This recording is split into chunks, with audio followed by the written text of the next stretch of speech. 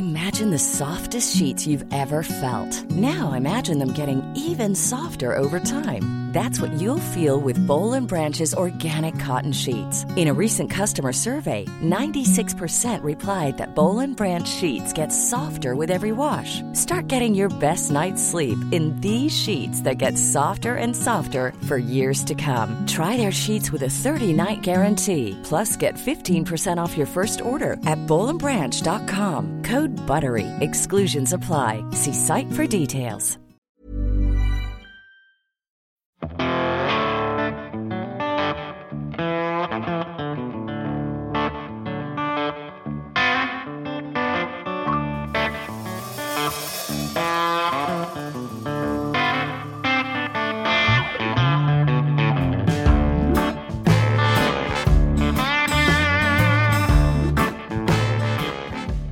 Greetings, music nerds, and welcome to Season 5 of Music Makers and Soul Shakers. I'm your host, Steve Dawson, coming to you from the Hen House Studio in Nashville, Tennessee.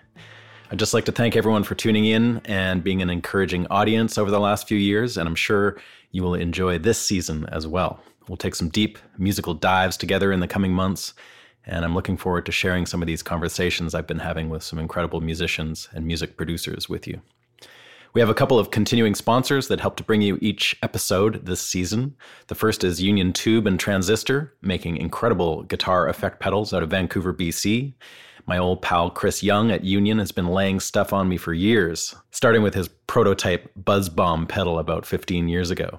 Since then, he's become a leading light in boutique pedal manufacturers with an extensive line of pedals like the Moore pedal, the Lab compressor, and the Sonebender that are constants in my recording world.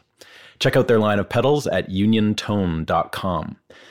And the second sponsor for the season is Black Mountain Thumb Picks. I've been using these myself for several months, and I think they're great. Cole McBride, the owner, is trying to make everybody happy, and now has medium gauge, heavy gauge, jazz-tipped, left-handed, and regular and extra tight spring tensions available. Check them out at blackmountainpicks.com. So even though I've been doing this podcast for about 5 years, my heart just isn't into hounding companies for advertising dollars. So as always, this show mostly relies on listener support to keep going.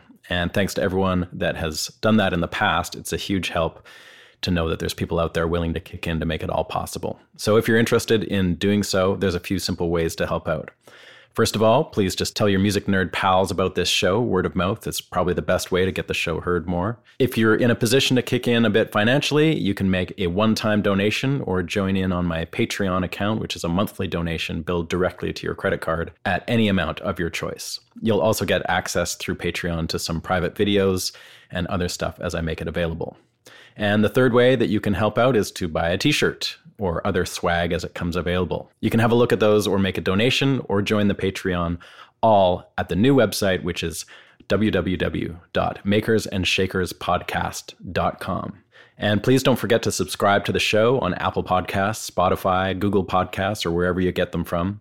And while you're at it, folks, don't forget to have a listen to our offshoot show called One Life, featuring Jim Burns. It's a fun concept podcast involving live improvised music and off-the-cuff storytelling. I think you might dig it. And finally, please follow the show on social media. I have links to Instagram, Twitter, and Facebook, all on the website, as well as a YouTube link. And that YouTube channel actually is going to get a bit more action this year. In the past, I've just put up links to some live performances, but I will be starting a video series this year about music and recording that I think you might dig. So please subscribe to my YouTube channel as well. Links are all at the top of the page at www.makersandshakerspodcast.com and at my personal website, which is stevedawson.ca. So that's about it for the biz side of things. Let's get going. On to this week's show. Well, hello, everybody. Thanks so much for tuning in. Steve Dawson here. This is episode 109 of the podcast. Thanks again for listening. My guest on the show today is the incredible producer and engineer, Mr. Matt Ross-Spang. Before we get going here this month, I would just like to mention that we're up for a podcast award this year. And since that is a listener-voted award, I would love for you to go over to their website and give us a vote. You just go to the podcast awards, which are podcastawards.com, and click on the blue box you will see right there to vote. And after you sign in, there's a bunch of categories, and you can vote on any of the categories or any of the podcasts that you know and love. And you will find music makers and soul shakers in the music category. So head over there, check it out, give us a vote. Thanks. And I hope you're all doing well. I've been really busy. Things are starting to crank back up around these parts, which is awful nice. I've been doing these remote sessions all through COVID that I've mentioned here and there throughout the show. And we actually did a contest for young songwriters to enter their songs. And we were going to pick winners and record their music with them remotely. And that has now finished and is a complete project. And you can go and check out those youngsters. That's all up at thehenhousestudio.com. And you can click on the Henhouse Express, and that's our remote recording crew. And right at the top of that page is some information on the contest that we had for the kids. It's called Henhouse Express Junior, and they're great. It was so fun and cool to work with those kids. A couple from New York, a couple from Ontario, a couple from Saskatoon. So go have a listen. All right, Matt Ross-Spang. What a dude. This conversation was actually the first time that we'd ever spoken, but I've since doing this, I've worked with him on a project and know firsthand what a badass he is. Oh yeah. Matt grew up in Memphis, and he spent his entire career there, more or less. I mean, he travels and does things in other places, but basically he has set up shop in Memphis his whole career. He's embraced and enhanced the whole Memphis vibe like no one else. I'm not going to go into his history too much here because we talked through most of it in this interview. But the things that you need to know are that Matt started out basically interning at Sun Records in Memphis and working his way up to chief engineer there. So Sun Studios is the famous studio, of course, where Elvis and Johnny Cash and all that were recorded by Sam Phillips. And it's still a functioning studio and museum. And Matt was kind of in charge of that place.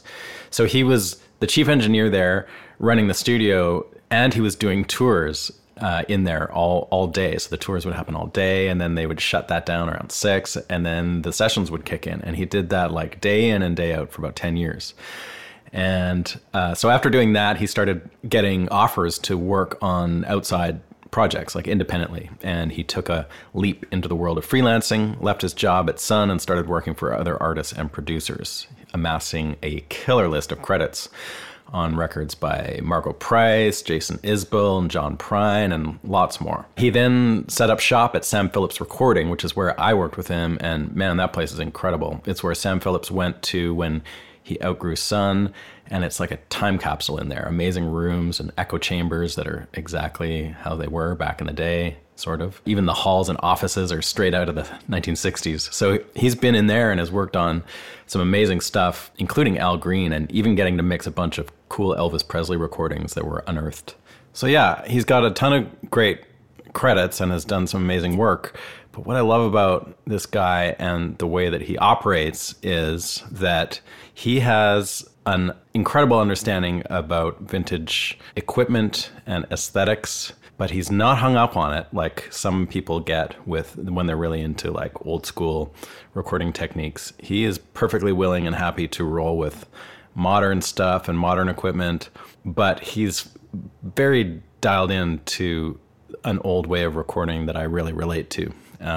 He loves recording live. He loves to capture sounds with a minimal microphone setup rather than, 12 mics on a drum kit. He'll use 2, one microphone on a horn section or a group of singers.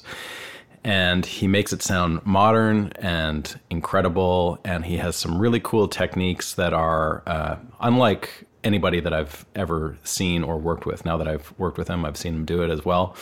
And I just find his whole vibe and sound and skill set to be very inspiring and inspired. And I think that his work is definitely worth investigating for that reason alone. So Matt's next phase, though, is going to be moving very soon into an incredible new studio that he's built in Memphis in this huge warehouse that was a Sears distribution center.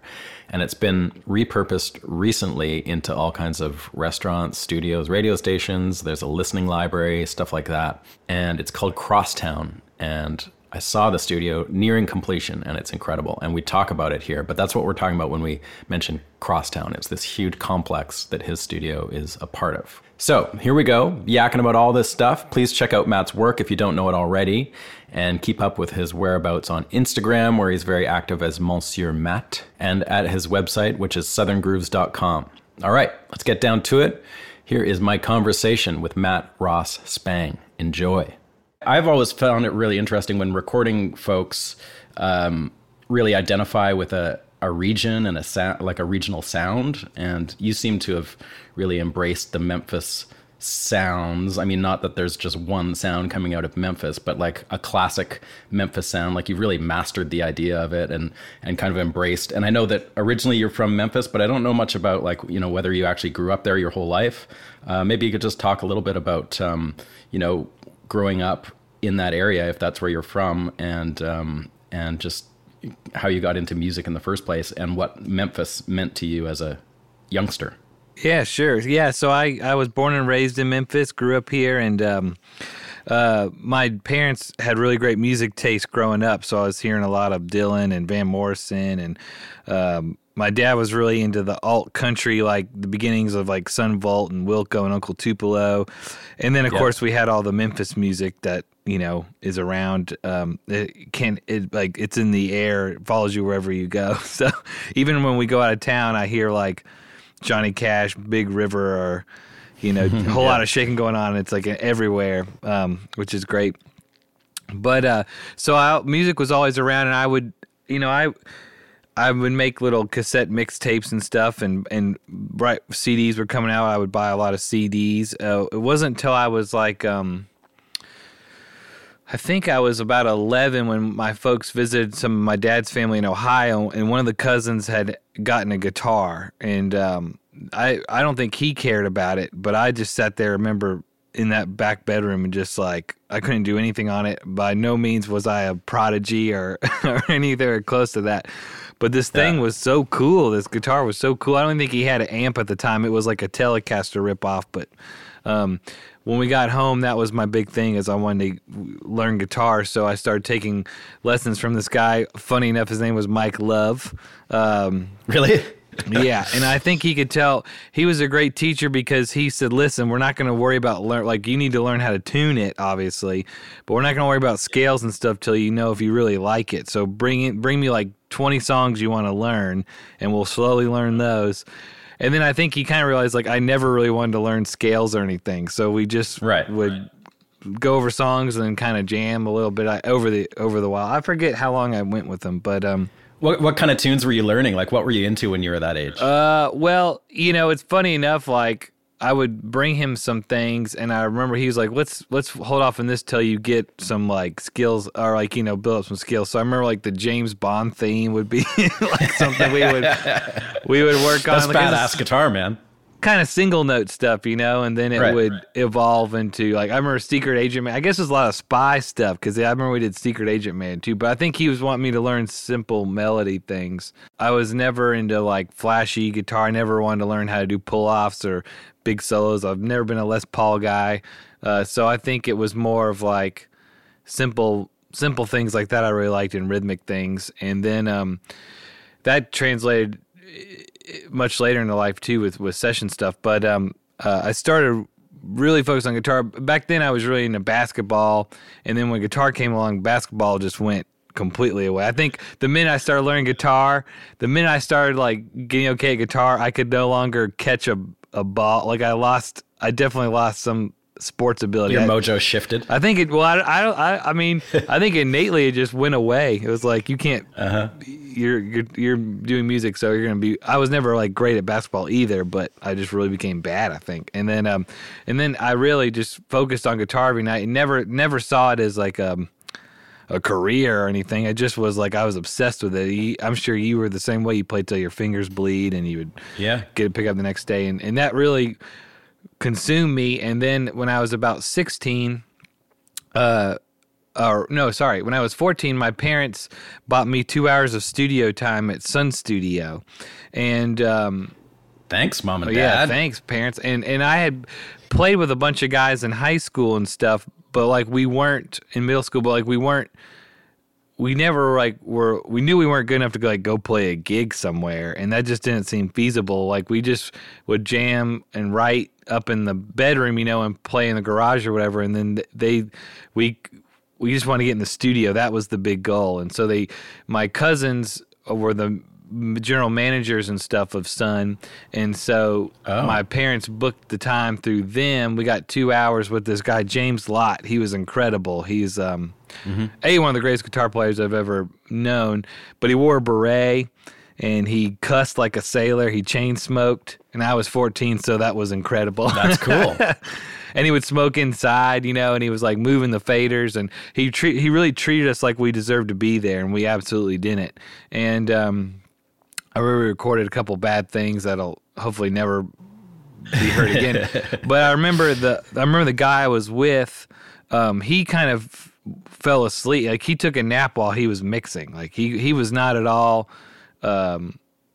intrigued by that part, and I thought that was the coolest part, watching him with the big board and the effects and changing things and EQing things. And so right away, that was like you were drawn to that was it, and that's like that. Yeah. Then the guitar almost became like basketball. You know what I mean? It kind of went away, and he told me to come back and intern, and I couldn't drive obviously. So when at 16, I started working at Sun as a tour guide because it's a museum during the day. Yeah, and there was an intern at that time, but he quickly got let go for I forget what happened, but he was quickly gone, and then I got to start interning too. So the studio would start recording at 6:00 at night.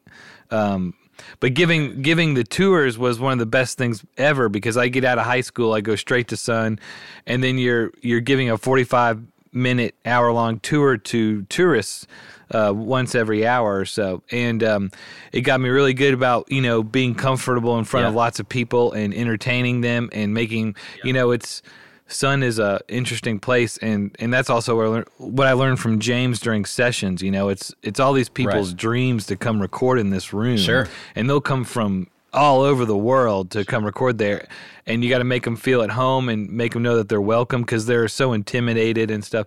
And that has been a great lesson for any other studio, but really learning it there was a big... That's interesting, because that is a big thing about production. The production side of things is like getting people comfortable in their environment and in a situation that wouldn't necessarily be comfortable at all. Exactly. And also, like, so many people that would come to Sun, it was just their dream to come record. They may not have been super talented or a lot of them even weren't even like really musicians. They just wanted to come record. Sure. That's Right Mama in Elvis's room or something. Sure. Or we'd even have like company retreat things, and making them feel at home, but then also they would always, they always start by apologizing, like, I'm wasting your time, or this is not good enough for you, and making them know, no, this is what I love to do, and this is I'm here for you, and you're not wasting my time. And that applies even now, because so many people worry that they're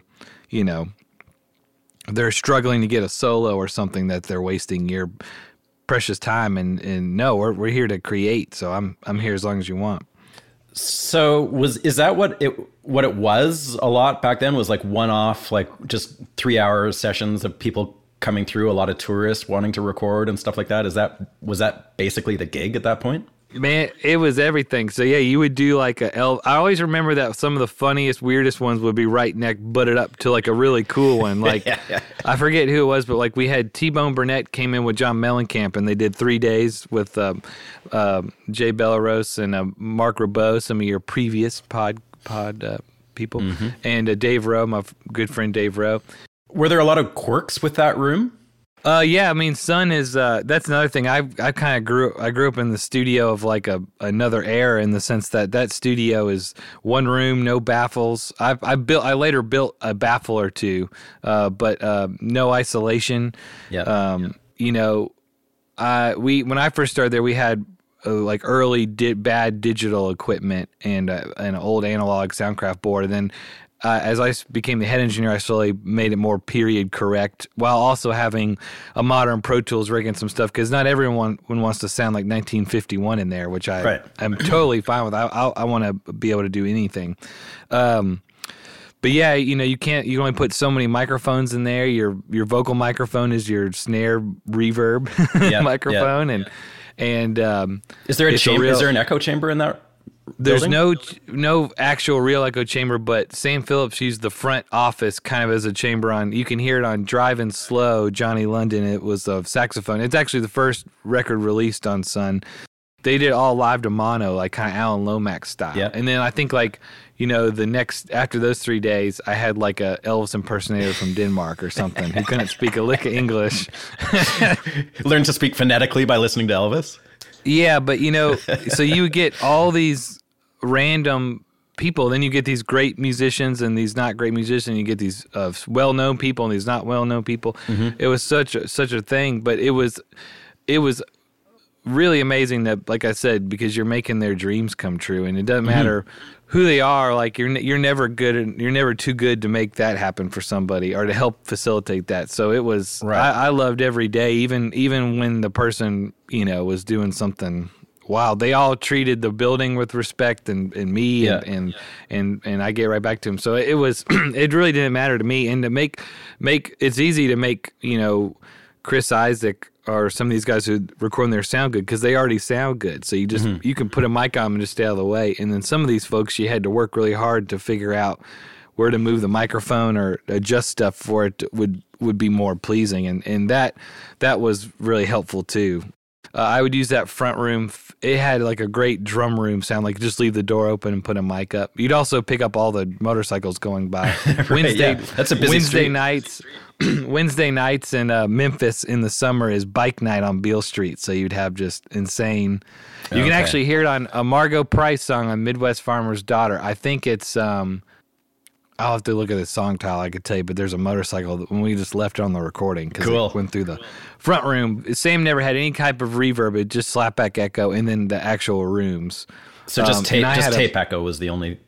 Yeah, tape echo, and then the front room he kind of used as a more reverberant room. But I had a plate reverb and then the slapback too. But yeah, it's just a different way of recording. Less is more with microphones and gear, and it's a great way to learn what you do now, like coming up through that.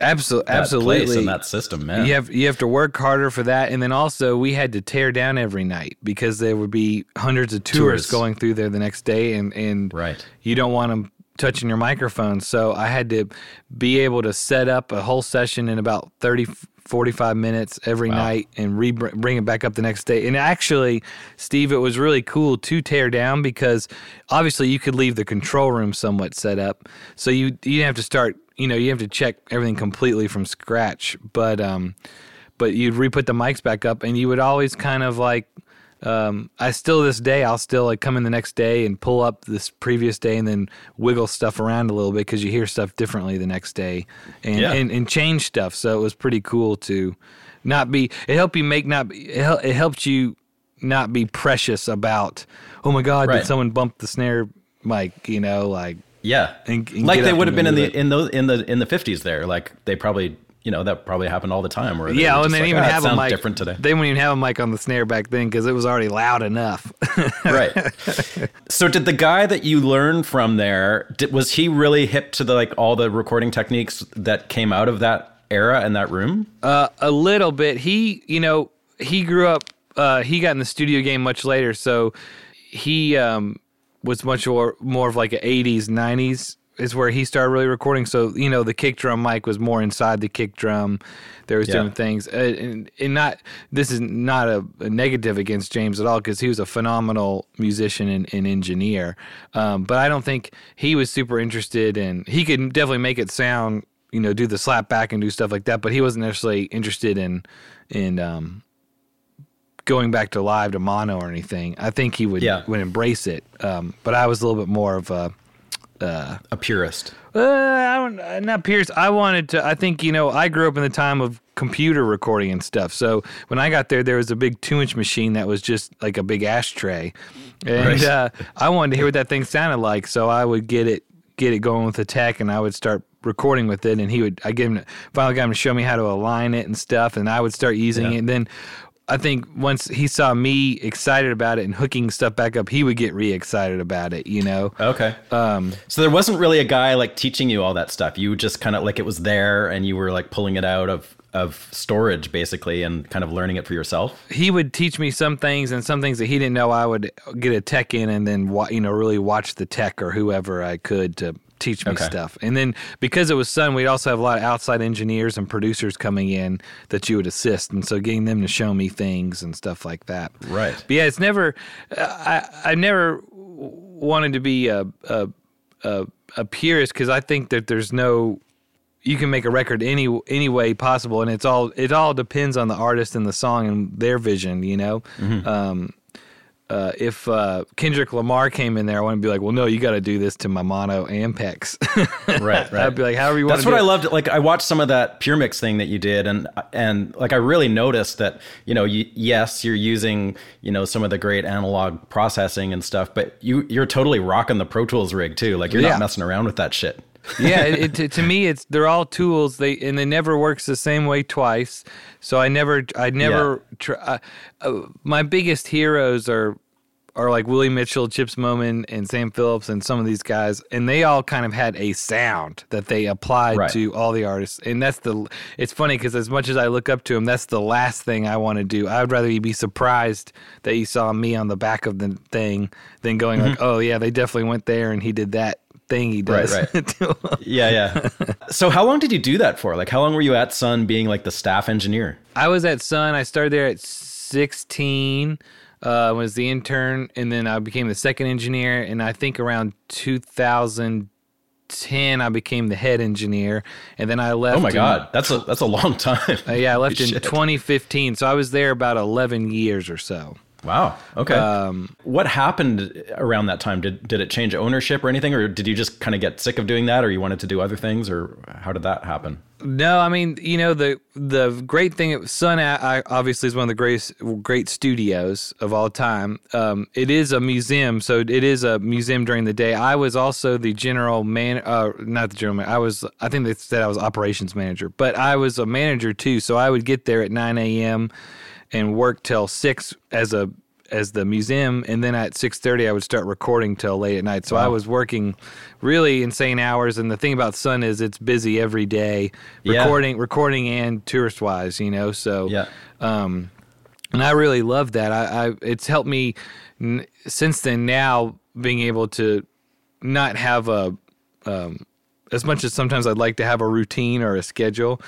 It's been ingrained in my body for so long that, this week you're not going to have dinner till 10, and tomorrow you might have dinner at 5 p.m. and you might not sleep for 2 weeks. So I'm really grateful for that because it's helped with other sessions. But I had been kind of thinking about leaving for a while because it's one thing to work in just one room every day and be good, but I really wanted to push myself and see what I could do in other rooms. Also, I didn't want to be just known as the retro Sun guy or something like that.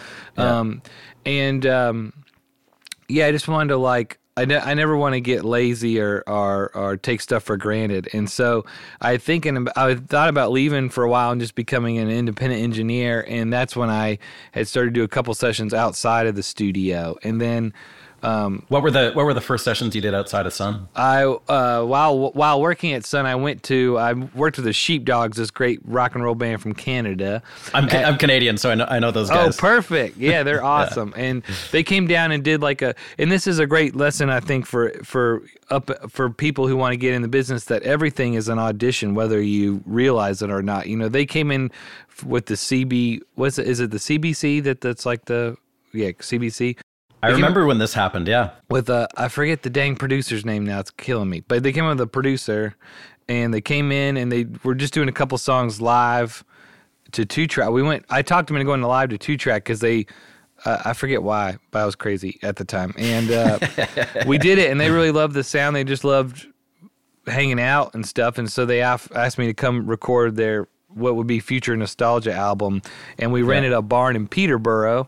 And made a in the field kind of record, and so I was up there for 2 weeks, and that was that was basically my 2-week vacation I had from working as a manager, was going to work in Canada. So it was the best vacation in ever. Peterborough, no less. In Peterborough, yeah. That record was amazing. We had a big barn. That was, I remember they, like, when they rented it, they were like, there's a lake and there's all this stuff we can do. And I'm like, I'm never going to get to see the lake. I already know it's going to happen. And sure enough, I don't even think I walked down and ever looked at it. I was in the barn recording different people every day. But we rented one of those green egg smokers, and there was a butcher shop in town. So every day, whoever wasn't doing overdub would walk down and get some cut of meat and start smoking it or grilling it, and then we would have a big family dinner every night. It was really cool. Nice. Yeah, good bunch of Saskatoon boys. Yeah. That was one thing, and then I went down to Fame with Dave Cobb called me. We had a mutual friend, Mark Neal, and Dave was doing this great artist, Anderson and East, for Spotify at Fame, and asked if I'd come engineer it, and that's when we were making that about an hour. So how did that connection happen? Like, that was just out of the blue? You just got a call from Dave? Dave and I have a mutual friend, Mark Neal, who's a great producer. He did the Black Keys Brothers album and Old 97s and stuff. And we were all friends with Mark. And Dave and I had met years ago at a recording conference in Nashville that we were both speaking at, but just briefly had a after late night dinner thing. But I was a fan of his records, and he said he had liked some stuff I've been doing out of Sun, and he wanted someone to come down there and do the Fame session, and so he thought of me. So yeah, he called me to do this 1-day session at Fame. And a couple hours into it, it was going really good. He asked me to engineer Jason Isbell's what would be something more than Free album. Great record. And so that was going to be like a whole month in February. I asked the Sun owners if I could go do that album, and they were hesitant to have me gone that long as I was doing double duty there. And it was, I kind of told this before, but it was like the hardest and easiest decision at the same time because I've been there a long time. I really love that studio and the history, and it was a salary job in the music world, which is unheard of. But at the same time, I knew I would regret it forever if I didn't go do this album. So I actually quit my job. Told him I would leave. I didn't just leave the next day. I was put in my 2 weeks. I put in my 2 months or whatever it was, and I was happy to train, help whoever I could succeed after me there. Blah blah blah. Yeah. But I ended up leaving for that album. And you did that in Nashville, or was that done somewhere else? We did that in Nashville at Sound Emporium, which, funny enough, is the studio that Cowboy Jack Clement, who was an old Sun studio engineer, started. It was called Jack's Tracks. And then Sun Records, Sam Phillips sold the record label in '69 to a guy named Shelby Singleton. And so Sun Records is in Nashville, and it was next door. So I left Sun Studio to go work next door to Sun Records. That Sound Emporium is a really cool sounding room. So did you find, was it hard for you after working for so long in one room to go into another room? Even a great room like Sound Emporium, it must be like a totally different experience for you. Was it jarring at all? Definitely a little jarring. I never was used to having an assistant. I was never used to having like a big studio. I mean, in town we have Ardent and stuff where I had done a couple things at, and I'd done some stuff at Royal, but Sound Emporium is this big studio with several runners and assistants, and Dave's a big producer, and Jason's a big artist, and I knew some of the guys in the band beforehand, but it still was like I hadn't used any fancy mic. We didn't have fancy mics or gear at Sun, so now there's all these new things to try out and hear. And the funny thing is, at Sun, when I would get levels, I wouldn't go, "Hey, hit your kick drum now, hit your snare drum now." I'd have to have everybody play together because it didn't really matter what the kick drum sounded like by itself because it's in everything else. So I'd have everybody. That's a great lesson to learn, actually, though, isn't it? Well, it's funny because in Nashville, you get all this, you check everything the day before, and then you sit and you make all these decisions kind of on stuff before you hear everybody in the room together. I appreciate it. You get your levels and you're all prepared and ready to go. But I was kind of hesitant to make decisions till I heard everybody play together, and so I think that was a lot different for them sometimes to understand. But in on that session, we had stuff baffled off, so it didn't matter so much. But I was so used to I don't know what the EQ the guitar till I hear what it's doing with the other. Yeah. Yeah. So, well, of course. Yeah. So how was that for you working with like, I know that you produce your own stuff and sometimes you just engineer. Like, what's the dynamic like when you work with somebody like Dave Cobb as far as, how simpatico are you guys? It seems like you guys aesthetically are on the same page, so it was probably pretty easy, but is there a lot of sort of going back and forth about sonically what you're after on a record like that? I love working with anybody and everybody, like Steve Berlin, who I saw you talk to too. He produced a thing I engineered on the Blind Boys of Alabama and stuff. So I love working with other producers and engineers because I never want to get into a routine or just, I always love learning new things or seeing how other people approach things in their way. Because it's just amazing how everybody attacks stuff or just hears things. One of my favorite things is like having the client in the room when you mix or whatever and just hearing how they hear something. It makes me hear something different. So I get inspired by all that. So working with Dave was great. Dave is, I would have been fired pretty quickly if they were just wanting someone to copy and paste stuff to a click track and slide drums around and auto-tune. I'm not good at that stuff, or I'm not fast at that stuff. And I really don't. I'll do anything that a song needs, but that's not something that I super look forward to. Yeah.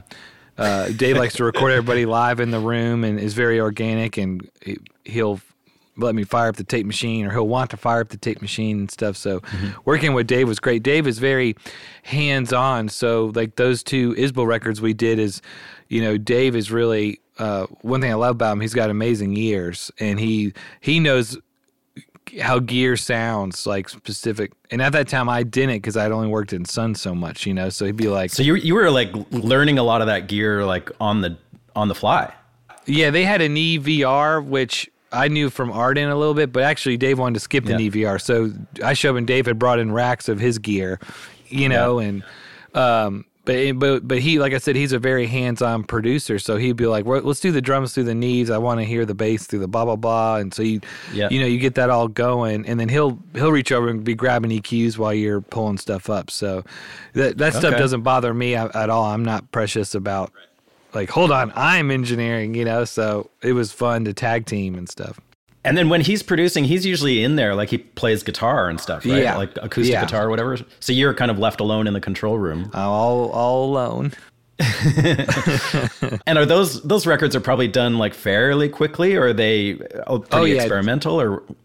Yeah, we still experiment pretty much, but yeah, it's getting two or three songs a day and then working real fast. And I know that he sort of talks about how he liked to work without headphones and stuff. Did you do those Isbell records like in the room without headphones? Is that really? No, they had headphones. They used headphones on that session, but a lot of times it's it's not a bunch of more me's. You give everyone at Sam Phillips, where I'm at now. At Sun, I did most of the sessions without headphones. I would have a little Altec speaker kind of set up, and because if you're playing too loud in that room, everything's screwed anyway. So playing without headphones and having a speaker really helped control the volume in the room, and also make people play differently. Margot's Midwest Farmer's Daughter album was done without headphones. And then at the new Sam Phillips studio, they have an old school headphone system where everyone shares the same 2 mix, and you don't even get to control your volume. You share the same volume. Yeah. And it's kind of amazing. It's really amazing. No one ever complains about it. No one's like fiddling with stuff in between songs. You know what everyone's getting because it's what I'm hearing in the control room. It makes me work better because I'm sitting there writing the faders as they're listening, so that I make sure everyone gets the solo feels to pop up and the vocal feels popped up. And then I really learn all the moves I want to do in the song and know the overdubs I need to do while I'm tracking, because I'm so focused on that, But yeah, a lot of the Jason stuff would be like everyone shares the same 2 mix or whatever. So it's kind of like, in a sense, it's like playing without headphones because they can't just turn themselves up. But a lot of that stuff was with headphones. Interesting. So that Margot Price record that you mentioned, so how did that come about? Because so at that point, I don't know if that's her first record, but that's the first record that I ever heard of hers. Yeah, she had another band, but that was the first record as Margot Price. So again, everything's an audition. They at the studio we would get calls, about recording, and I was as flexible. I would record you at anytime, anywhere. We could, and she just called up the studio, and they were driving back from South by Southwest, and they wanted to record for 2 hours, but they couldn't get there till like 11:30 at night or something. I was like, "Let's do it! I'm ready to go." So we recorded, and she came. So that was at Sun. That was at Sun. Yeah, that's when I was still the engineer there, and I got they were cool with going to my 1-inch 8-track, and so we recorded the 8-track, and I was just blown away by her. I just thought she was incredible, and we didn't get much done that night. They were kind of tired from the drive, and she didn't have the band that she has now. It was close to it, but not it yet. Mm-hmm. But I just we became really quickly became fast friends in 2 hours. Me and her husband Jeremy, and we kind of kept in touch. And I just told him, I said, if you ever want to come back and record, I can make it. I can't do it for free because I would do me for free, but I can't. The studio, I have to, get blah blah blah. But I said I'll make it as cheap as I possibly can for whatever you want to do. And so she called back about a couple months later and said she's ready to book 3 days and do an album. So that's when we did Midwest Farmer's Daughter, and we recorded. And that record was probably done like on a shoestring, right? Because it wasn't. Yeah, she ended up licensing it to Third Man. Like she probably didn't really have a budget, or yeah, I basically just did it. The studio just got whatever the cheapest I could get the owner to go on the studio, and then she turned out they pawned her wedding ring and sold one of her cars to fund the band and the rooming and stuff. Classic. But put her all into it, and we cut the whole thing in 3 days, starting at 6:00 at night, and I think all at Sun. Yeah, all at Sun, and then they did a couple overdubs back home after they left, like small things like percussion and stuff, and then I mixed it. We tracked it, and then I think by the time we mixed it, it was several months later, and I had actually left Sun by that time, and so I mixed it at Ardent Studio B. And then Jack White and them picked it up, which was amazing. So that was done without headphones. Does she, like, as a singer, is that a struggle? I know, like, I've had certain experiences doing headphoneless recordings where for some singers, like, it's really a challenge because they just can't get that thing that they want to feel from either from headphones or from a monitor that they get from a live gig. Yeah. But she has a pretty powerful voice. So she has a powerful voice, and like if she had any trouble, we always start without the headphones, and sometimes it's a song by song basis. If they need the headphones, I will go immediately out there and put it on there. Like I said, I'm not forcing anyone into some weird way of recording that they don't like. So it's kind of finding their level of. But once you got the Altec speaker right, and in that room, just being in Sun, I can't describe it, but it's like that room. So the Altec, you're treating it like a vocal monitor. It's like a speaker coming back at the singer. Yeah, and it also gives energy to the other stuff in the room. So okay. Yeah. She was typically pretty happy with that when we would just go. There's a song, I can't remember if there's a song that I think maybe 4 Years of Chances or one song where we were up in the ante a little bit. We went to a headphone, I think, but for them. But that so she would have done all her vocals live off the floor pretty much with the band? Yeah, I think she punched a couple things later. But yeah, like if you Hurting on a Bottle, that's like I think we did 2 takes, and both takes I thought take 1 was it, but the pedal steel player didn't like his solo, so we did take 2. And then I can't remember which one we went with, but both takes were phenomenal. She's just a killer singer, just incredible. Yeah. What about the Prine album? Since we were talking about the Dave Cobb connection, so you guys did that great John Prine record a few years back. What was that? What was working with him like? Amazing. So John recorded Pink Cadillac at Sam Phillips' studio. Oh, that's right. Yeah, I forgot about that. And Margot and Jeremy we had done Margot and Jeremy's second album, All American Made, at Sam Phillips, and they became friends with Prine after that. And then I never had met John, but I was friends with obviously the Phillips family and Keith Sykes and some of his other friends.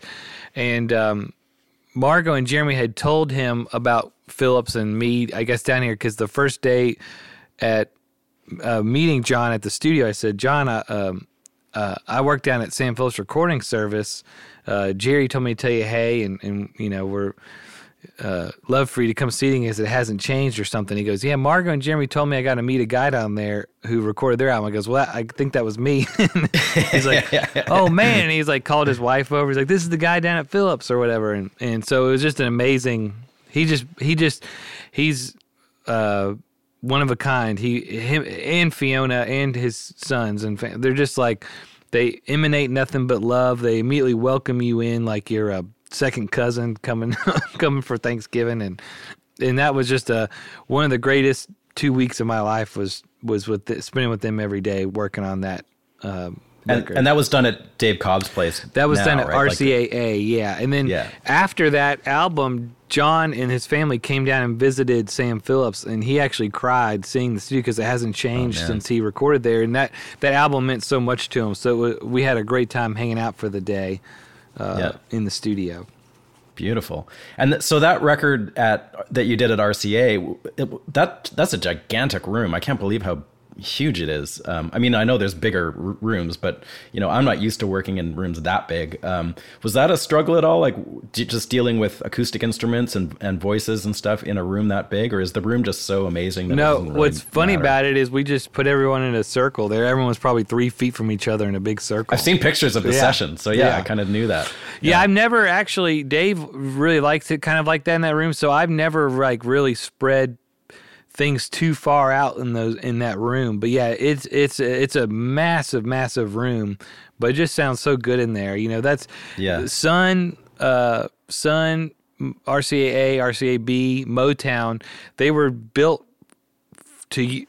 before headphones were around. So there's a lot of the acoustics, like when you see the horizontal slats, is to reflect or soften sound depending on if an artist is sitting down or standing up. They thought about that stuff in advance to help sound travel, and so you could hear everything naturally in the room without headphones or anything. Because some of those rooms were built before headphones were around. Yeah, so like that's some of the best rooms to record acoustic material in. Interesting. And John doesn't strike me as somebody who would want to sit there doing a song over and over again. Is it all pretty much like first, second, third takes kind of thing?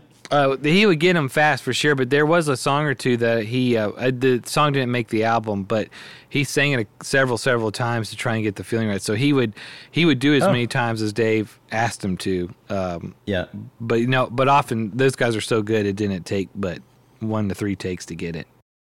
Can you give me a quick rundown of the Sam Phillips studio situation versus so he left Sun in what year? So Sam started you're going to get a long-winded answer. I hope it was okay. Sam started Sun in 1950. He had basically no money. He rented the space. He built the acoustics in there. It was a 3-room building. He didn't even have an office. And he had 2 kids, a deaf mute aunt, and a wife he was taking care of. And he had a prestigious job at the Peabody recording big band music for WREC radio station. Oh. Burrow is a furniture company known for timeless design and thoughtful construction and free shipping, and that extends to their outdoor collection. Their outdoor furniture is built to withstand the elements, featuring rust-proof stainless steel hardware, weather-ready teak, and quick-dry foam cushions. For Memorial Day, get 15% off your Burrow purchase at burrow.com/ACAST and up to 25% off outdoor. That's up to 25% off outdoor furniture at burrow.com/ACAST. I'm Sandra, and I'm just the professional your small business was looking for. But you didn't hire me because you didn't use LinkedIn Jobs. LinkedIn has professionals you can't find anywhere else, including those who aren't actively looking for a new job, but might be open to the perfect role, like me. In a given month, over 70% of LinkedIn users don't visit other leading job sites. So if you're not looking on LinkedIn, you'll miss out on great candidates like Sandra. Start hiring professionals like a professional. Post your free job on linkedin.com/people today. In the ballroom. Oh, cool. And he left that job to start the studio. And it's, I think a lot of people not super familiar with it just think he was a lucky kind of hillbilly guy that stumbled upon Elvis Presley. But Sam grew up in Alabama, kind of a sharecropper son, and immediately loved radio. Became, first he wanted to be a civil rights lawyer almost, but then he, like To Kill a Mockingbird or something, but he quickly fell in love with radio, and he went to Nashville for a while. Then he came to Memphis, and he came through Memphis as a kid on the way to, I think, a Bible camp or something. And he said they drove past Beale Street at like 4 a.m. And Beale Street, Memphis is so much different than any other southern town. Memphis has a much larger, diverse population, and we had the blues, and we had all this other stuff happening. Rock and roll before it was called rock and roll. And Beale Street, whites weren't allowed on Beale Street. Beale Street was kind of like, I hate to use the word Vegas, but it was basically a retreat that any African American anywhere around could come and go to, and there was clubs, there was drinking, I'm sure there was, prostituting, whatever you wanted to do, you could go on Beale Street, and it's like probably one of the few times they could let their hair down, so to speak, and relax and not worry about all the segregation and all the racism outside and all the other hardships of life. And Sam drove by Beale Street and saw this and was immediately intrigued by it. And then when he moved here, he was recording all the big band music.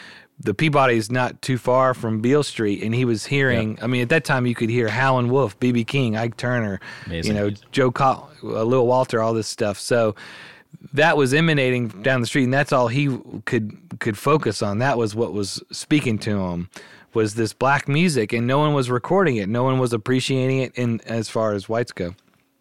So he left this prestigious job to start a studio to record, predominantly black music in the 50s. So it was not this was not a quick money-making scheme or anything. This was just doing what his soul was telling him to do. And so he started recording all these great black artists, and he was selling the masters licenses to Chess or RPM. But then they eventually were starting having big hits with it, and he was only getting the one-time fee, and they wouldn't appreciate some of the real raw stuff he would send. So he decided to start his own record label, and that was so the studio was called Memphis Recording Service, and the record label was called Sun Records.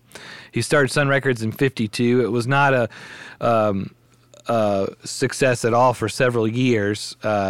He actually he had a hit with Rufus Thomas called Bearcat. It was a ripoff of Hound Dog. But back then, blues artists would all the time take a song. It was called an answer song. It was quite popular. But Sam was the first one to get sued for it. Yeah, he got sued, and it almost financially destroyed him. And then he discovered Elvis, and by 1953, Elvis had come in there and recorded, and he famously sold Elvis's contract a year and a half later to RCA for $30,000. And he said he never regretted that decision. His dream was to bring black music, to make it universal, to not make it just, they were calling them race records or whatever, but he wanted everyone to listen to black music. And so that was his dream. His dream wasn't just Elvis. Elvis was someone who came along and helped facilitate that dream, because he made it acceptable for white kids to listen to. He was the gateway drug into Howlin' Wolf or whatever. But selling Elvis's contract, that $30,000, that was a lot of money at the time. It was the highest paid for country and western artist by that point. And that money helped get the debts from the lawsuit and fix stuff up around the studio, and allowed him to get international distribution and stuff, because he had only had local distribution with the record. So it really saved the label. And so then Johnny Cash, Carl Perkins, Jerry Lee Lewis, Roy Orbison, Conway Twitty, all these guys come through the door, and then they have those hits, and Elvis was only a regional success on Sun. He sells the contract to RCA. RCA puts out Heartbreak Hotel, which to Sam is a horrible record. It's sad. It sounds bad. Didn't have it. They couldn't figure out how to do his echo, so they put the voice in the hallway. And then Sam puts out Blue Suede Shoes, and it's the first record to be top 10 on all three charts. So RCA for a while thought they signed the wrong guy, But Sam had all this success, and so by 1957, he had made $1 million. There was a little local newspaper article saying Sam Phillips made $1 million without an office or something. But if you also got to think, technologically speaking, when Sam started, he didn't have magnetic tape. He was recording direct to disc. By 51, 52, he had single track Ampex.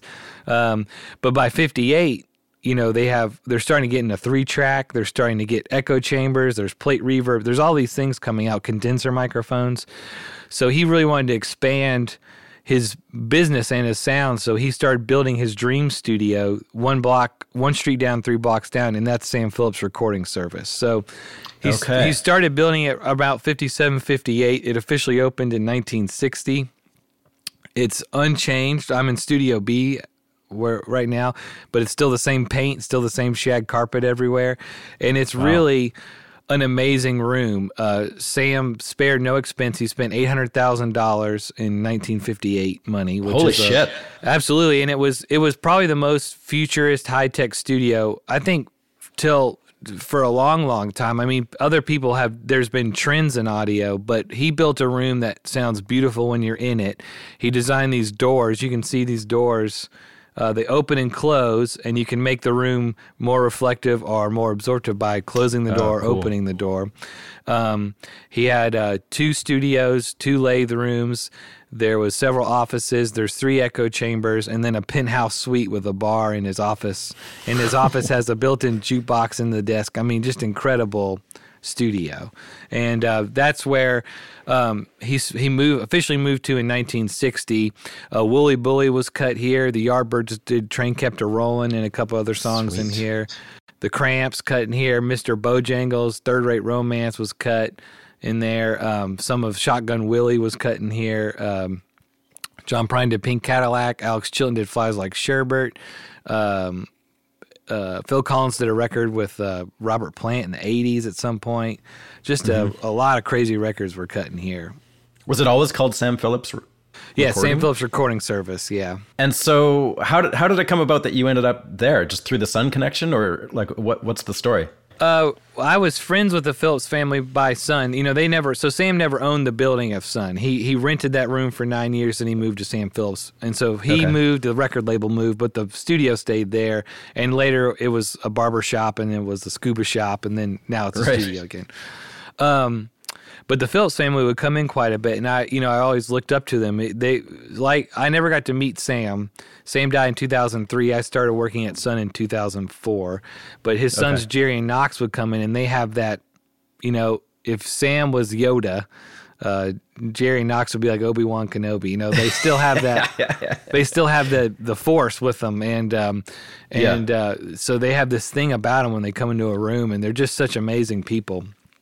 And so I got to be friends with them, and Roland Janes was the engineer of Phillips for a long time, and he was the guitar player on all the 50s, like Jerry Lee Sun stuff. He really was one of the first rock and roll guitar players. He's the first guy to have a Stratocaster in Memphis. He did the out-of-phase pickup thing, and he really was those early licks you hear on Billy Lee Riley and Jerry Lee. That's Roland. So he really changed guitar playing, and now he was an engineer at Phillips. So you go over there just to see Roland, and it was kind of like a rite of passage thing. So I would walk down and hail Roland a little bit, and then he passed away in 2015, right as I was going independent, and so I needed a place to kind of move my gear and have a home base. So I talked to the Phillips family, and they weren't sure what to do. So I moved into Phillips and was bringing clients into A, and then I turned the B room into like a little mix room because my buddy Jeff Powell came over also too from Ardent, and he cuts vinyl records. So he moved his Neumann lathe over, and he cuts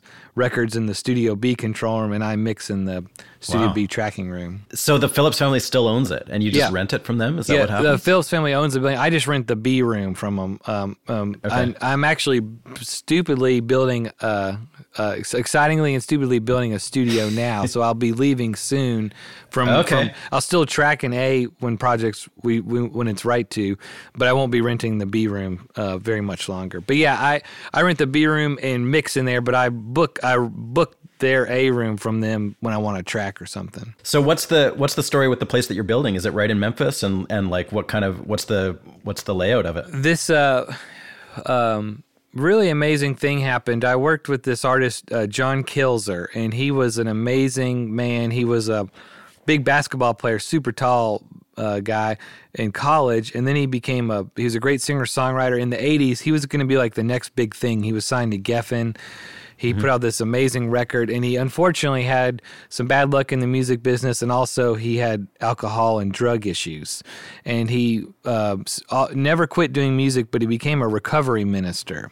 And he's done several records, and all of them are just phenomenal. And I finally got to work with him on his last record. It's this record called Scars. And at the time we were working on it, we knew we were, you knew he was special and the songs were special. And we became close as you do in recording. And he kept telling me, you got to go over to this Crosstown place. And I'd heard about it, but I just had never gone. And he's like, I want you to come over there and meet the folks there.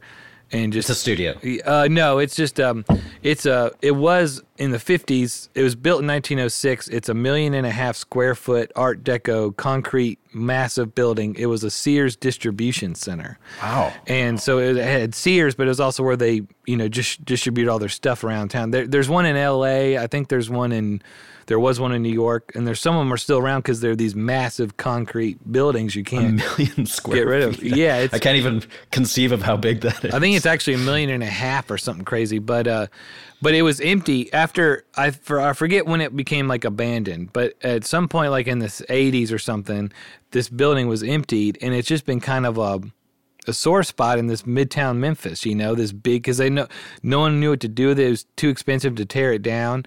And this amazing guys came in there and turned it into this creative cultural center. Wow. So they fixed it all up. They redid the plumbing, the HVAC, the electricity. And now you go in there, and the top 3 levels are apartments. There's 4 or 5 restaurants. There's all these local businesses. There's a radio station out of the bottom floor now. There's a 500-seat music theater venue in the back. There's amazing. A green room, which is kind of like a songwriter's, like a Bluebird kind of room. There's a bar. There's a high school in there. I mean, it's just the most amazing thing. St. Jude's got offices there. There's a brewery. And so it's this amazing place of all these creative people. And they put in a couple rooms of Pro Tools computers, Photoshop computers, video editing software.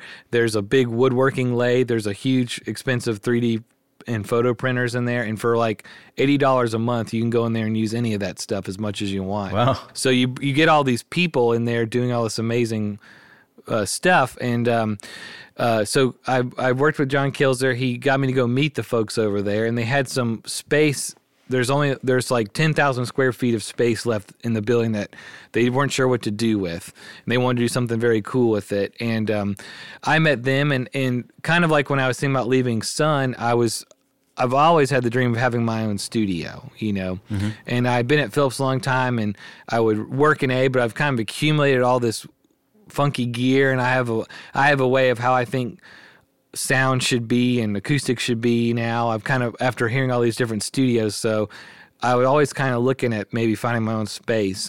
And John made me meet these guys. This is the right time. And then unfortunately, John had always had he'd been sober for a long time, but the demons are still there. And he unfortunately he killed himself just after our album came out. And it was a big heavy blow, and it brought me and the guys at Crosstown even closer together because of our mutual friend John, who had put us together. So it was this weird kind of spiritual things all lining up. But I ended up kind of dreaming with them about this space for a while, and then I decided to do it. And so I'm renting about 3,000 square feet and building a studio inside that space. And then another thing that happened that's amazing is John King, who is one of the founders of Ardent and just kind of a silent partner, he has one of the world's biggest vinyl collections. It's worth over $1 million. It's over 100,000 records. He collected basically every top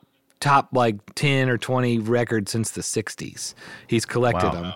And he's getting up there in age, and he was trying to donate them to like a college, and they weren't interested in taking the catalog without, I forget what else they wanted.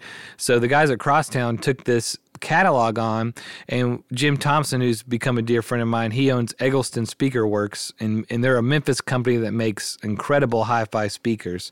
He's donating a pair of like $80,000 audiophile speakers to the space. So when you go up to the second floor at Crosstown, down this hallway, there'll be about I think it's a 4,500 square foot vinyl library open to the public. Wow. And No we've gotten other labels and stuff to donate records.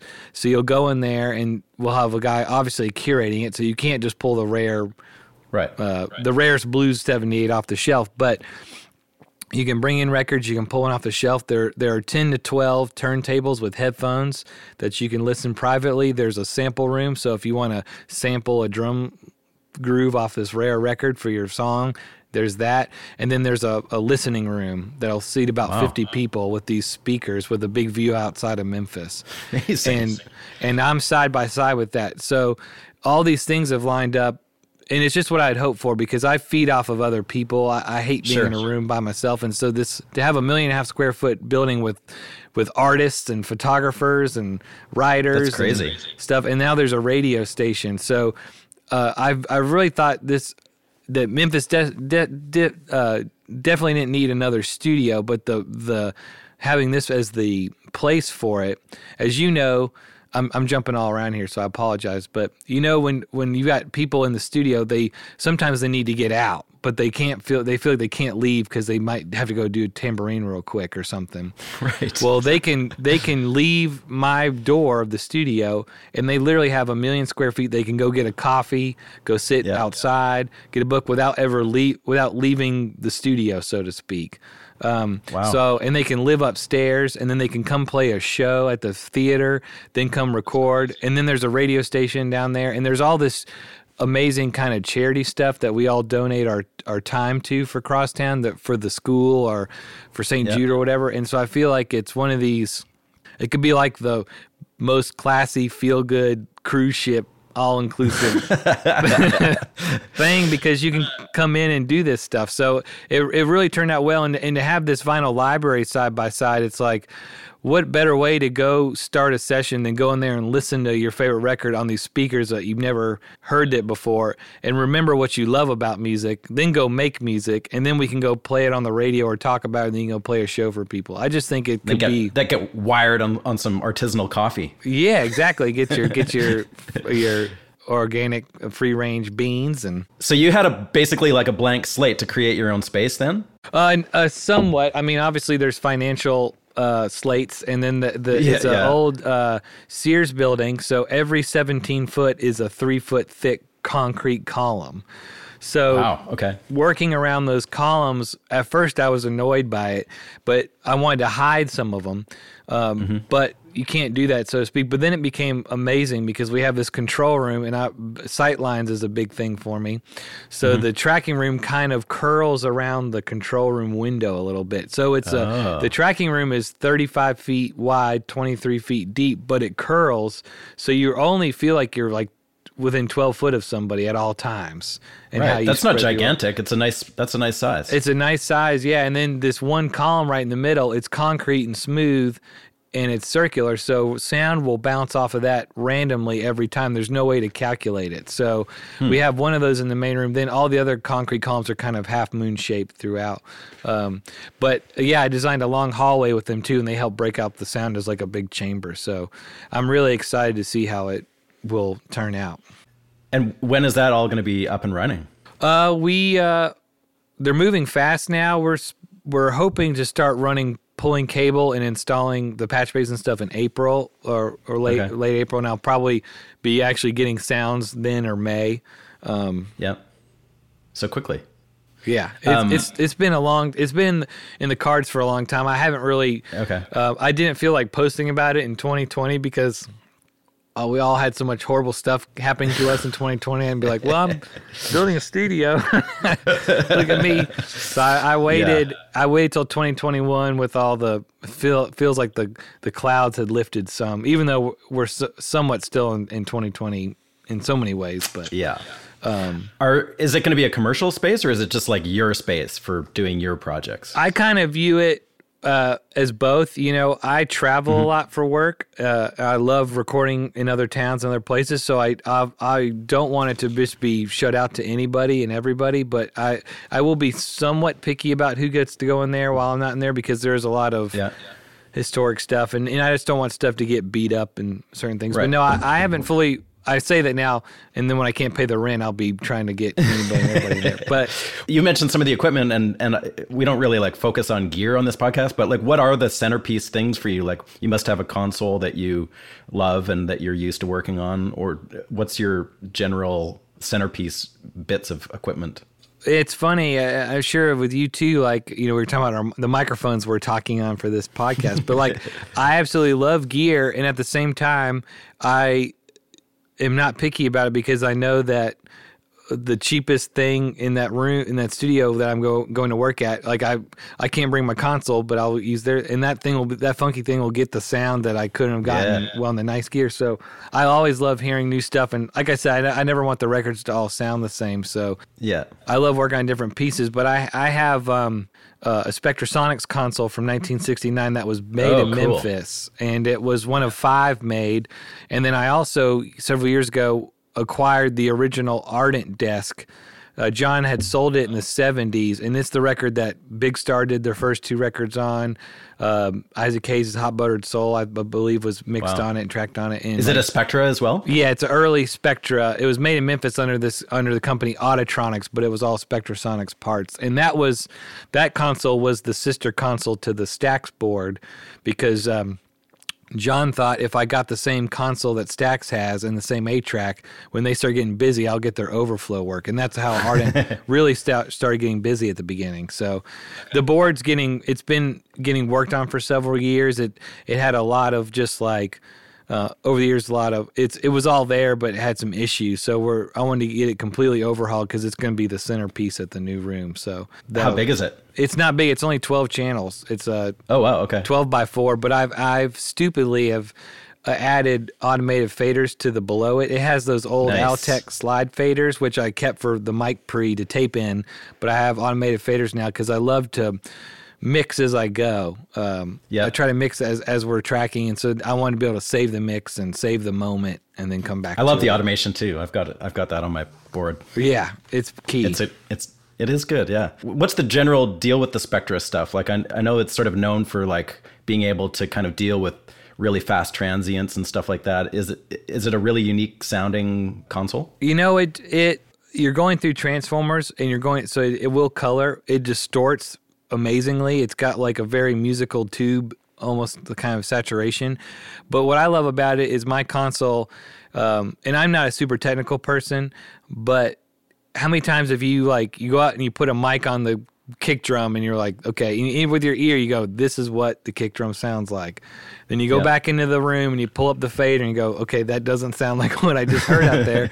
And you're debating, is the microphone, is it a bad cable, is it the console? Yeah. And Jim Dickinson, used to say, like, why records don't sound good anymore? They're going through all this bullshit, And the Spectra boards are all discrete. The ones I have are all discrete, so no ICs. And they have 4 capacitors in every channel. So it's literally the shortest signal path I've found. Wow. It's not going through anything negative. It's going through 4 capacitors. It's going through 2 transformers and an inductor EQ. And it just sounds like what I heard out there. Like I go out and hear the kick drum, I come back in and I hear it, and then if I want to distort it, it distorts beautifully. Yeah. That's not saying that's the end all be all for me, because I just worked in Nashville on a Sphere console that I've worked on twice, and that thing blows me away. Really? With how fuzzy it is. It's a great kind of fuzz. So it's not always the thing that works, but I just love it. It was a lot of my favorite records were cut on it, and it's just a real musical board to me.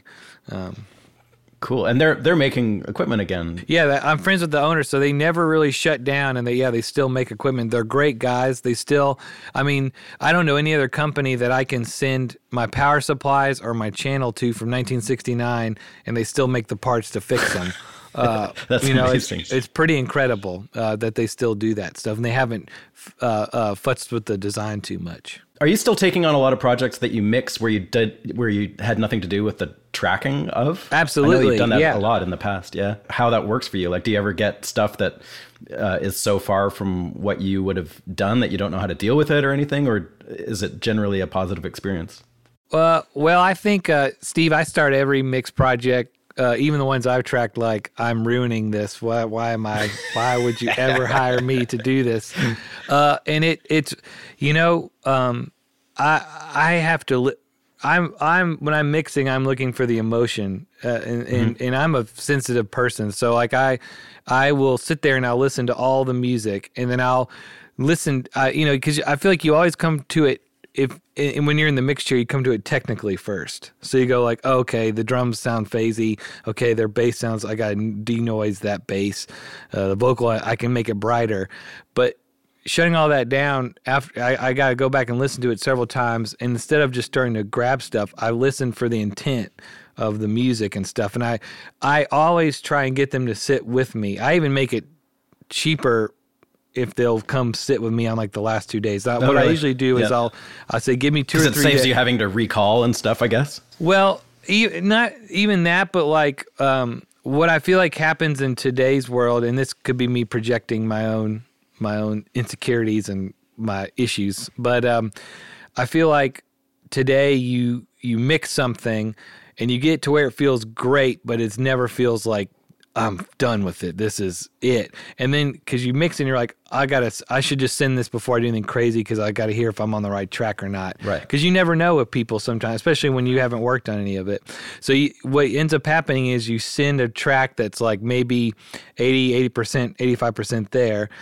Then they come back to you with notes, whether their notes are, that's amazing, I think it's done, or just turn the bass up, or I think it needs to be complete, blah, blah, blah. You never go back and go, oh, cool, they like it. Now let me try all this crazy stuff. You end up just kind of doing the little notes, doing a couple things and printing it. And so what I always ask them to do is give me like 3 days to go through all the tracks. I organize them how I would do them. I put them on the board, find the equipment and the things I like for the sounds, do some rough things. I'm like you, I ride the faders more than I compress or EQ. It's all about making stuff move. So I get a lot of that out of the way. Then I ask them to come sit for 2 days, and I'll play it for them. And as you know, it's this weird thing that happens when you play a song for somebody else. All of a sudden you hear it differently, I can't tell you how many times I've tracked something, mixed something like, this is killer. Then you're like, hey, come listen to this song. And you're like, oh my God, the intro's too long. Nothing happens. I need to fade it out faster. The chorus is a isn't different popping. Perspective. The vocal's not loud enough. It's a whole new world just when someone sits in the room. So I love having the client come down and I'll hit play for them and I'll immediately hear like, so differently and all these little things I could do, and transitions or stuff. And I love just go, hey, I hear this sounding like an old 8mm film here, but then we go stereo on or whatever. It all that stuff just immediately comes by just their presence. That doesn't happen over emails, And so in those 2 days, we can tweak 12 songs and do all these little magical things to me that when I leave it, I'm like, that mix I love it. Slamming. And they love it. And if they go home and they listen on speakers they're familiar with and they want to recall, I have no problem doing it because I know we've really gotten somewhere. So I always try and get them in here. But I love mixing stuff that other people have recorded. It does take me sometimes longer than stuff I've done because I make so many decisions as we go. But I love it because it's stuff that I didn't record. So it's like different EQ points I'm looking for, like I'm not because I know what this room does to certain things, and then like I get some stuff that's really modern that like the echo chamber here is beautiful, but on this recent record the echo chamber sounded too good for what they needed, so I was busting out like the H3000. I haven't used that reverb in 5 years, and I loved it. I was trying to find these like 90s kind of snare plates and stuff, and I loved every second of it. So I love getting other people's stuff. Do you have to vet it at all? Like, do you want to make sure that you know that what you're getting into is something that you feel that you can attach yourself to? Absolutely. I love my manager Tracy. One thing I love about her too is when someone sends us something, they always say, well, what's Matt Ray? We're interested in mixing 3 songs, and we always start with send us the songs. And I just want to make sure I connect with it emotionally first, and then I'll call them and I like to have a talk or two and A, see if I can get them to come visit, and then B, like kind of what I'm hearing or what they're hearing. Because nowadays it's hard. Sometimes people think that their rough mix is it. Right. And they just make it better. And some people don't like what they recorded at all and expect you to change it into a waltz and and add a hip hop beat on it and stuff like that. So kind of feeling that stuff out, making sure that we're on the same page kind of emotionally. And usually we are. So then it's fun to do it. What was the session like that you mixed for it, the Elvis stuff that had been recorded in the 70s? That's sort of the same thing, but also like totally wildly different with probably crazy expectations attached to it. It's been amazing. So the first, I've gotten to do, I think 5 or 6 Elvis box sets now. The first one was 76, what he recorded in the Jungle Room. How crazy is that? Yeah, he got tired of going to Nashville, so they recorded him in the Jungle Room, and it sounded phenomenal. It's 16 track, but I only had 14. They printed the rough mix onto 2. And that stuff was great because it was recorded really well and stuff? It was recorded really well. I mean, sometimes stuff, there's distortion or tape clips or noises, stuff like that. Like, and Elvis so I'm using the mic Elvis would sing in a lot of RE15, but he would wear rings, and these things would just knock on the mic. And really? Yeah, oh God, yeah. He would just you'd hear all these clacking on the mics. But so you have to clean that stuff up, or do you just leave it? You do sometimes. They would print the reverb to the vocal a lot of times. So if you took out the initial transient hit, you would still hear it reverberating, and then that's even a weirder sound. That's crazy. But that was the first one I did, so that was studio stuff, and then we did a bunch of live recordings, and that was interesting. And one of them was an 8-track from '69 Vegas, where you had full strings, horns, all in 8 tracks. And then the '70s stuff you're referring to that came out this year, that was one of my favorites because it was cut in Studio B with Jerry Kerrigan, Norbert Putnam, James Burton, Chip Young, Charlie McCoy. And what we did was Ernst Jorgensen, who's the producer, along with Rob Santos on the projects, they wanted to do a Let It Be Naked. So we stripped off all the overdubs. And so that's from the Elvis Country album and stuff. And they would go and record with this hot band and get this amazing take. They did 42 songs in 6 days or something crazy, 42 master takes. Then they would go back and put vibraphone, Celeste, strings, background vocals, all this stuff on there. And when you strip that stuff away, it's just killer. A kick-ass country album. Yeah, and you really hear how much he's singing and stuff, It was fun to strip all that stuff back. Man, pulling up those tracks and having an Elvis track must be beyond description. Yeah, and it's oftentimes 4 or 5 CDs, so you're working on it for a month. You're working on it for a month and a half. And so somewhere in week 3, you'll come in and you're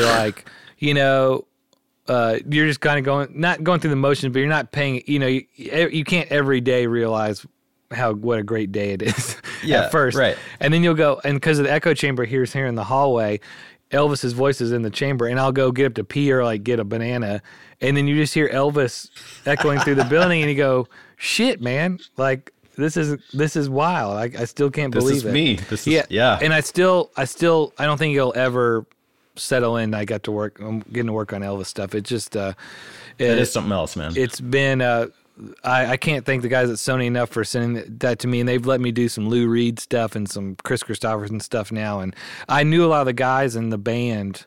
I know James Burton, I know Norbert Putnam, and so to knowing those guys for a couple of years and then get to work on it and solo out some of their stuff, it's just. Is it like James Burton and those guys on the Jungle Room stuff? Yeah, Oh, wow. That was more the TCB band a little bit. So you had Glenn Hardin, you had David Briggs. David Briggs is on some of the Studio B stuff too, and that was Ronnie Tutt on drums, and then Jerry Sheff would be on bass. Norbert did 3 days, I think, or 3 songs on the Jungle Room stuff, but all just killer. And then to get to hear the in between talk, the outtakes, which we leave in the box sets. You can hear a lot in the box sets and stuff, and it's just phenomenal. Well, listen, I don't want to keep you. I do want to just quickly ask you about working with Al Green, though, too. I know you did that recently. That was just, as far as I know, it's just one song, right?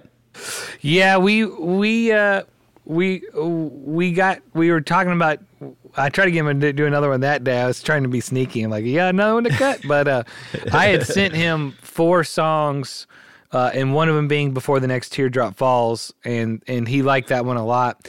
And he was really excited after that. How did it come about? Like, what was the impetus of the whole thing in the first place? Well, Amazon was going to start a new series called the Produced by Playlist, and they were foolishly going to let me be the first one. And so I got to basically pick out artists I'd like to produce. So we did one with John Prine, we did one with Margot, we did one with William Bell, and then Aaron Ray, and I had an idea for a couple other artists. I never thought Al Green would actually say yes, so I was focusing on some other artists, and they couldn't do it because of scheduling. And so I said, man, Chris Graham, the awesome Chris Graham at Amazon, I said, let's, I've been to his church. He preaches. He still performs sometimes. I wonder if Al Green would do it. And our friend Bruce Watson is one of the owners of Fat Possum, who handles his back catalog. So we reached out to Al at his church, and so you didn't know him before this? No. He's kind of a mysterious, reclusive man. Right. I thought it would really depend on the song, and so I'd sent a couple songs, and then this Before the Next Teardrop Falls, I was like, this is the one. I was trying to think about where he is now in his career, in his life. He's obviously passionate about, his church, and, what kind of message would he want to sing if it was secular, or would he prefer a gospel song? So I was trying to weigh all those things without knowing him, and I sent the Before the Next Teardrop Falls last, but when I heard that one, I thought, if he's going to say yes, this is the one. And he called me out of the blue. Wow. I remember where I was, and I picked it up, and it was Al Green. It was incredible. I probably stuttered through the whole thing, Yeah. But he said he liked the Before the Next Teardrop Falls song. So then we picked a date, and he came to the studio right at the time he said he would, which is unbelievable. And we cut it in about an hour and a half, and it was all live. Yeah, all live. This is the greatest day of my life. He went back and overdubbed some vocals, like how he likes to harmonize and double with himself. Yep. So we did some of that, and then the next day I did the strings and the horns all in a day. Okay, I wondered about that. And the background vocals, mixed it real fast, and it was just like. That's another thing. It's so surreal. On a song like that, it really sounds like, in a way, you were going for, like a high records kind of thing, like just to keep it super authentic, but without like being copying about it or anything. But can you just explain how you approach the aesthetics of that single? Because it's a good example of like capturing the essence of some of those sounds, like kind of a dry sort of almost distorted snare drum, and the strings are all kind of like panned to one side, horns are panned to one side. Are there some hallmarks that you really went for of the Memphis sound on that? Well, with Al, Al Green is one of the few people that before he even starts singing, it's an Al Green song. From the first 5 seconds, whether it's that snare drum or the horn or whatever, it's an Al Green song. And I am a massive Al Green fan, and a big Willie Mitchell, his original producer's fan. And Charles Hodges, who played organ and all that stuff, he played on the song we did. I was going to get his brother Leroy, who played bass on all the original stuff, but he was out of town. They were such a unit and a thing together. And then Willie and Al came back later in the 2000s and they did that I Can't Stop, and I forget the name of the other Blue Note record. And it was the same studio, it was the same band, same producer, same artist, but it was that updated sound. And it I felt like it was missing some of the... it was missing something. And nothing against those guys. It's a fabulous album. And I understand not doing what you've already done. But there is a thing to Al. He's kind of like, I was telling another friend of mine, he's like apple pie. Like, what it looks like, what it tastes like. You don't want to see apple pie with like, a bunch of kale on top, at some point you just want apple pie to be apple pie. And when we had this song, I knew I wanted to work up the arrangement to be more indicative of like, I wanted to be that thing where in 5 seconds that this is Al. Oh my God, is this Al Green? Before he starts singing. And I wanted to I think part of that, when I knew that when he started singing too, and it was like, oh my God, he still sounds like he did in 1971. He sounds amazing still, doesn't he? Yeah, he really does. And on a quick side note, when he got there, we were so excited and nervous. We were playing the song way too fast, and he started singing. And if you know that song, I'm a Ram. Yeah. I always thought that was just Willie Mitchell kind of distorting his vocal or whatever to tape. That's Al manipulating his own voice, kind of like how Elvis does on Jailhouse Rock. Yeah, he whatever he does in his throat.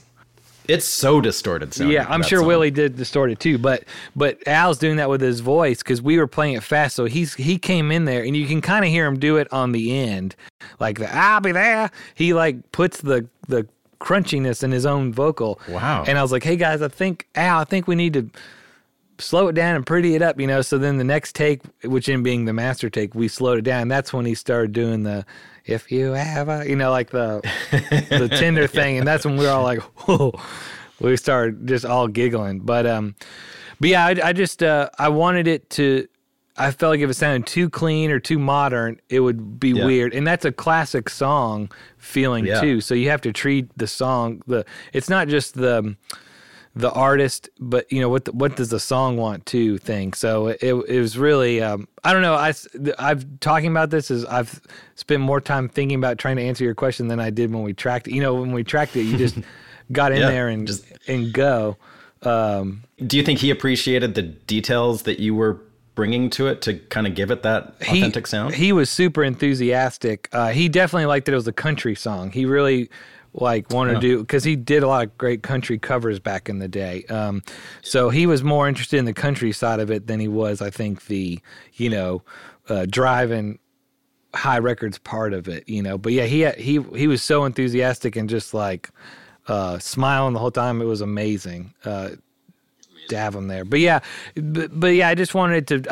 All I wanted is for Al to sound amazing, and for it was Al Green before he came on the. And then you brought the horns and the strings in later. Do you arrange those, or is that you bring in a guy to do that, or how does that work? The great thing about Memphis is ever since the day we do kind of head arrangements. So the strings I gave to Lester Snell. Lester Snell has been a long time Stax and high record string arranger. He was the Isaac Hayes' band leader and musical director back in the heyday, and he's just one of the most amazing, brilliant musical minds. So he had the night we finished the Al Green thing. I would have done it all the same day, but I wasn't sure if Al would show up late or not at all or anything, so I staggered him. But Lester came with the night we cut it, and we went over an arrangement together, and he does all the hard work. And then same thing, Mark Franklin of the Memphis Horn guys that I use, he came up and kind of heard it, and then they came the next day, and we basically, I don't think we tweaked the strings too much on the floor, but the horns, we came up with all the horns basically on the floor live. Okay. They would come and listen to it once Trice come with parts, and we'd do it.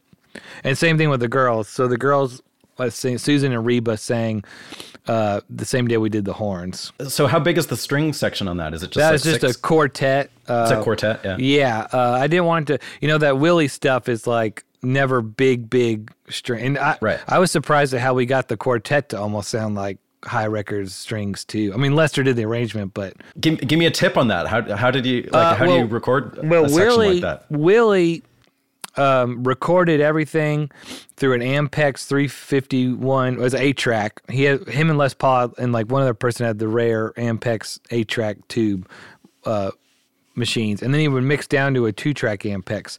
And he loved RCA 77s. So part of it was using RCA. I didn't use RCA on the mics.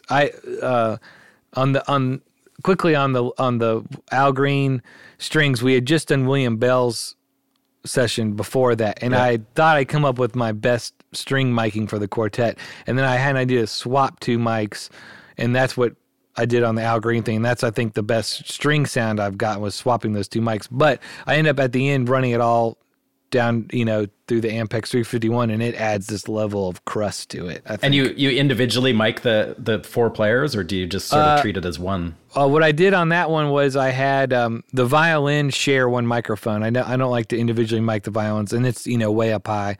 And then I had a mic on the viola and the cello And then I had a big room mic, a ribbon room mic, and I mostly use the room as the sound. And if there's individual pizzicato or bowing parts I want, I bring up. But the thing is, I quickly mix all those strings down to mono. So I don't want to ever have to like rebalance. I just mix them in mono, be done with it, and then go from there. And then it's got. And was that a thing with High to put horns on one side and strings on the other? Was that their Willie thing? always, well, if you listen to those records, I love hard panning already. But yeah, Willie would hard pan, his records, the horns were always to the right. So always, even like this guy's record I mixed last week, his horns were all to the right. But I've always been a hard panner already. But yeah, Willie, I've ever since I've made records, the horns go to the right for Willie Mitchell. Oh, that's cool, man. Respect. I love it.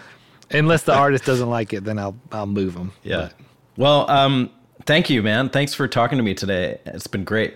Well, thanks for having me. Best of luck with getting the studio up and running. It sounds exciting. Yeah, come down to Memphis sometime and see it. I love what you do, and hope to meet you one of these days. That would be awesome. Thank you, Steve. All right. Thanks, Matt. All right, Take care, man. Bye-bye.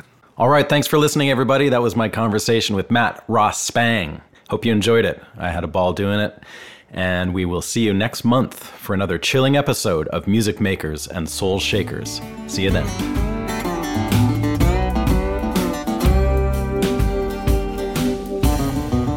Thanks for listening, everybody. The Music Makers and Soul Shakers podcast was recorded in Nashville, Tennessee at the Hen House Studio. Don't forget to follow us on social media, and please subscribe to the show at Apple Podcasts, Google Podcasts, or Spotify Podcasts. And you can find us online at makersandshakerspodcast.com. As always, thanks to Jeremy Holmes in Vancouver for help with research. And we'll see you next month for another chilling episode of Music Makers and Soul Shakers. See you then.